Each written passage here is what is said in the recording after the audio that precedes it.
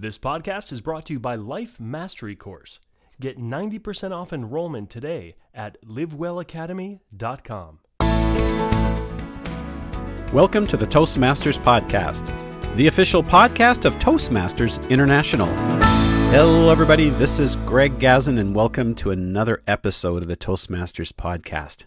We have an exciting guest today, Christine Clapp. She's the author of Presenting at Work, A Guide to Public Speaking in Professional Contexts, and the president of Spoken with Authority, a Washington, D.C.-based presentation skills consultancy. Through training programs and coaching engagements, Christine and her team help professionals at law firms, corporations, associations, and nonprofits build the confidence to connect and the capacity to lead. Christine is a longtime member of Toastmasters International, earning her Distinguished Toastmaster designation in 2008, and has been contributing articles to the Toastmaster magazine for a decade. And that's why we're speaking with Christine today. Welcome, Christine, to the Toastmasters podcast. Thank you for having me. I read your article, the March issue of the Toastmaster magazine, Yoga and Public Speaking. It just resonated. And interestingly enough, you mentioned in your article that you came across this totally by accident. Just tell us a little bit about how you fell upon this topic. I was doing a program at a law firm, and after it ended, it was a program on executive presence or presentation delivery, and a participant came up to me afterward and said, so much of what you talked about today really dovetailed with my work as a yoga instructor. So she was an attorney by day and a yoga instructor mornings, evenings, and weekends. And it was really interesting because I myself have practiced yoga for a decade, and it had never come to my attention. I never thought about the two as being related, but this woman and I chatted for a while, and I had a longer train ride home from Philadelphia back to Washington, D.C., and I thought about it, and I realized she's right. There's a lot of overlap between the two. It's funny because my knowledge of yoga is really somewhat limited. I mean, I know it's a little bit about breathing and slowly contorting parts of your body, which is supposed to make you relax and feel better. But I couldn't quite see, how does this totally apply to speaking? That's a great question. So the areas of overlap that I think are really important between yoga and public speaking, one is your breath. So in yoga, the focus is on being aware of your breath and oftentimes increasing the depth of your breathing. And breath is so important as a public speaker. If you don't breathe, it's hard to have great vocal quality. It will increase your level of nervousness. So I do think that breath is an important calming and centering activity, both for yoga, like we talked about, mindfulness practice, which is often related to yoga, and also for public speaking. I think it's also important to think about presence. So in yoga, the courses I've taken, instructors I've worked with, they always really want you to think about what you're doing at this very moment in time without thinking about what you did for breakfast or what you have to do in your to-do list later in the day. And I think that's important for public speaking as well, because it's not important for your speech to be absolutely perfect. There's no such thing as a perfect speech. But sometimes we get so wrapped into the small details that we lose focus of being in the moment with our audience. And that is where connection happens. And that's where influence happens. Whether you're trying to inspire people, persuade people, inform people, build connection with people is where it's at. And you have to be in the moment to do that. And can't be too focused on my slides, my body language, my gestures. You have to be focused on that connection with the audience. And that presence in the moment is also what makes someone effective at practicing yoga. You can't be thinking about something else at the moment. I also mentioned posture in the article. I think posture is a really important element for public speaking. For anyone who's watched Amy Cuddy's TED Talk on body language or read her book called Presence, you know that the way we carry ourselves is not only important to the way that we are communicating our level of confidence to our audience, but it's also important to our experience of confidence internally. So if you stand with a nice open posture, you look confident to your audience and you feel more confident yourself. And that focus on posture is also really important in yoga. It's very fundamental. it's not important to twist or contort in ways if you are not in good posture or good form. You only want to go as far as your body is accessible in certain postures, and you have to have that posture piece right. You don't want to compromise that posture in order to, quote unquote, get into a position. That's not the goal of yoga. You have to maintain that great posture throughout, even if that means, maybe not going quite as far in a certain posture. And I think that's also relevant in terms of public speaking, is really maintaining that great alignment, having a stable stance, being calm, being purposeful with the way that you're moving in the room, not moving in distracting ways, fidgeting, pacing, all important things to be aware of so that you can come across as commanding the room. And then lastly, I think probably the most important thing that I recognize as a link between yoga and public speaking is acceptance. Some speeches, it's an off day, it's an off performance, and you want to recognize that it's about the practice of public speaking or the practice of yoga, the fact that you're getting on a mat and doing yoga, or you're getting on a stage or in front of your club and practicing public speaking. It's not necessarily a linear progression. Some days they'll go back, and the question is not, do I need to quit public speaking or why did I regress? You need to ask yourself, what was it that I can learn from? What about the environment? What about the situation? And just accepting that some days are great, some days are harder, and it's about getting back on the yoga mat or getting back up at the lectern, no matter how great or no matter how challenging the last practice of your craft was. So those are your 4 tips. I'm trying to ask you a little bit about each one of those. Sure. You talked about breath, and I know quite often when you're getting feedback from your evaluators or from your mentors, they're saying, you forget to breathe. Greg, you got to actually breathe, right? You get so nervous and you're anxious. But in your article, you mentioned that the way you breathe or your breath can actually change your voice. How so? Mm-hmm. And I can actually demonstrate this for you. The way that you breathe really does impact the quality of your voice. One exercise that we do with our clients or with our workshop participants is to have them say something more at the top of their throat without a deep breath. So something like, Toastmasters magazine. And then we have them take a deep breath, stand really tall, get that great posture, breathe in, Toastmasters magazine. And you could just hear my voice. It's deeper, it's more resonant. It has a very different quality. When you are speaking, it's important to get down to that low part of your voice, down to the diaphragm, rather than speaking up here at the throat. It allows you to speak much louder, allows you to really save your voice. If you're speaking up here, it's harder on your vocal cords. When you speak down low, you can project much more effectively for a much longer period of time. And it's just simply easier for people to hear you. That lower, more resonant spectrum is easier for people to catch, especially people are older or if they are hearing impaired. They have a harder time hearing that higher range of voices. So the lower, deeper, louder you can get, the more effective you'll be as a speaker, and that's all dependent on having great breath. Excellent. It sort of reminds me of an actual physical speaker, the speaker box, the things that output sound. If you put it against an item or if you have a larger speaker cabinet, you get that more deeper voice type thing. Mm-hmm. Yeah. Now, you also mentioned that the slow breath promotes being present. How physically, what's going through your mind when that's happening? When you are breathing, you cannot be speaking. When you breathe, you need to breathe in through your nose. If you're breathing in through your mouth, you are going to dry out your mouth, and it's going to be harder to speak effectively. The nose is meant for breathing, which is a little gross, but it's why we have mucus, so that we can take in air without drying out. Your mouth doesn't have that. It's not meant to function in the same way. When you breathe in deeply, then it forces you to have those pauses. And those pauses are where you can be in the moment and be present and have that connection with your listeners. When you are rushing, when you are getting to the next thing, when you are trying to be done, that's when connection doesn't happen. So much happens in the pauses or the silence of presentations. It's when a lot of nonverbal communication takes place between speaker and listener.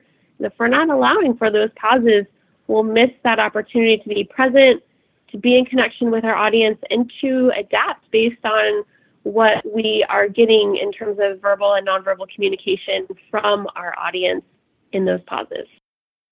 That's interesting. I always encourage people to record their speeches. Video's ideal, but at least audio. And I'm thinking the next time I give a speech, I'm going to record that and make sure I don't only have a microphone, but making sure I have a lav mic, and then go back and watch every single movement and every breath I take. Yeah, one of the warning signs that you are not breathing, couple warning signs that you're not breathing or you are doing it with your mouth open. If you're not breathing, you are probably, when you do get to a breath, or you might run out of steam at the end of a sentence. That may be a sign that you have these very long sentences without adequate breath. So listen for breathiness or losing control or having that decrease in volume, breathiness at the end of sentences. Another cue that you can pay attention to in terms of not breathing properly is when you are using junk words between sentences, like, so, now. Those filler words are often used as a replacement for deep breath. Oh, interesting. Never thought of that. I'm thinking if you're not breathing, you have more serious problems than speaking. Yes. Okay, for posture, how do you know if your body is properly aligned? In terms of posture, one of the things you want to ask yourself is, am I making myself smaller in any way? And if you start with your feet, if your feet are close together or crossed, that's generally making yourself smaller than you should be. You want your feet to be nice and wide. In terms of your arms, am I clasping? Am I at my waist? Am I clasping down lower? We call that the fig leaf. Or am I clasping my arms behind my back? You want your hands to be at your sides as a neutral position, or you want those hands to be away from you as you are gesturing. And instead of having small little gestures, if you're in front of a larger audience, you want to get those elbows away from your body so the gestures are more easy to discern and you look more calm and big to have those big gestures. And with your shoulders, so shoulders are rounding over rather than nice and tall. In yoga, another posture link with yoga is sometimes the yoga instructor will tell you to breathe into your back, and that will cause your heart to open, your chest to open, and that chest to rise up. That's exactly what you want to do as you're taking your position as a public speaker, and that will help increase your ability to breathe and project loudly. And also your head, especially now that many of us are looking at devices all day long, whether it's a computer, a tablet, or a phone, we have a tendency to jut our chin out. You want to put an exercise everyone can do just listening right now is where you're sitting, put your index finger on your nose, then leave your finger exactly where it is, but pull that chest up and pull your chin in and stand very tall, like you have a string going from the crown of your head to the ceiling. Your finger is probably inches away from your nose now, and that's an example of how when we hunch over, make ourselves smaller, that's not ideal for our posture. So think about that nice, tall, open posture, even with your head. I'm doing it as we speak. Yeah, my finger's away from my nose. Yeah. And the last one, acceptance. What's the biggest challenge you found for people with acceptance? Sometimes after you give a speech, there are 3 speeches, and you may have heard this before. There's the speech you plan, the speech you give, and the speech you wish you would have given. And the only speech that you have is the speech that was delivered, and you have to accept that. Not to say that you can't reflect and try to identify ways to improve it. It's also the same thing with yoga. There's the body you have, the body you used to have, the body you might want in the future. And at any given point in time, you only have the body that you have or the speech that you have, and you have to own that and accept it. It's okay to have days where your speech or your yoga practice is less developed than what it was last week. That happens to all of us. It happens to us because we might be feeling sick, or we might be sore, or we might have a lot on our plate and stressed out. There's any number of reasons. And again, it's okay to reflect on those and try to set yourself up for more success the next time. But you also should recognize that what you are today is enough, and that you should try 110%. And if that means you're never going to do a handstand in yoga, that's okay. If that means in public speaking, you are never going to be able to memorize an entire speech like a TED-style speaker and not have a note with you, that's okay too. Just because you can't do a handstand doesn't mean yoga isn't a beneficial practice and that you're not a good yogi. And giving a speech without any notes at all, memorizing it word for word, doesn't mean that means you're an ineffective public speaker. There's a lot of value in what you have today, and we want you to practice your yoga, your public speaking to the fullest, and not lament what it isn't, but celebrate what it is and do your absolute best to connect with yourself in yoga and connect with your audience in public speaking. Just realizing that you're not necessarily 100%, but you can still strive. You're not going to strive for perfection, but at least work towards excellence. Christine, you've made this great connection. You had this epiphany. You connected yoga and public speaking. For yourself, what are you doing differently, and how has this helped you become a better speaker? One of the reasons why practicing yoga has made me a better public speaker is because it has taught me that it requires patience to improve. And improvements can be very, very small. For years, I've been trying to do headstands. And I finally, a few years ago, was able to do a tripod headstand. And I was working toward doing a headstand where your hands are cradling your head and you're up there in a slightly less supported way. And it's taken me several years. And just on Monday, I was able to get into that posture comfortably, into that headstand. Wow. That's more advanced. And it took years to get there, but finally it's there. And a lot of times for public speakers, when we give them suggestions on how to improve, at first it feels very uncomfortable or unsupported or unfamiliar, which is just like trying to do a headstand or something new in yoga. But what we tell our speakers is that you have to give it time. Just like putting on a pair of Italian leather shoes and they're stiff and they're uncomfortable at first. If you wear them and you practice and you practice and you have patience, eventually they're going to be this beautifully soft, perfectly molded to your foot shoe. It just takes time. And the same thing with public speaking is that it may take you lots and lots and lots of times to get comfortable using PowerPoint or having a more open stance or not standing behind the lectern. Just keep going at it. Take baby steps. And with that patience, with that repetition, eventually you will see gains. It may not be overnight, but you will see those improvements. So, Christine, this has been a lot of great food for thought. And in fact, I've had the opportunity of digesting it, pardon the pun, a little bit ahead of time, having read the article and thought things through before our call. Now, for people who are listening right now, there's a lot being thrown at them. I'm thinking of the audience. There's all the basic stuff that we need to know for our speeches. We're working on our gestures and our vocal variety, and we're thinking about our content, and we're thinking about our audience. Now we seem to be adding this one other level of complexity, yet realizing that it's something that's very important. So for someone who is hearing this, now wants to make some changes, what's a starting point for them? I would start with breathing. And the reason for that is because having really great breath control, it's something that can help with your posture. When you breathe in deeply, it forces you to stand taller, and it's giving you those pauses to think and to connect and to be present. So I really do think that breath, just like in yoga, some yoga teachers will say, if you sit here or lay down the entire yoga class and you breathe deeply and have awareness of your breath, that's success. You don't have to move your body anywhere else.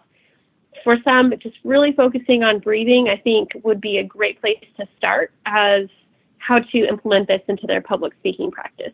Great. Christine, thank you very much for spending the time. I'm feeling better already. I'm going to be breathing a little bit differently. I already started with my posture. If people want to find you, how can they get a hold of you, or how can they find you, or how can they find your book? Thanks, Greg. The book is at presentingatwork.com. if you would like to connect with my team and me, you can reach us by email at info@spokenwithauthority.com. I'm also on Twitter at Christine Clapp, ChristineClapp. Christine Clapp, thank you very much for being on the program today. Thank you so much. It was great to speak with you.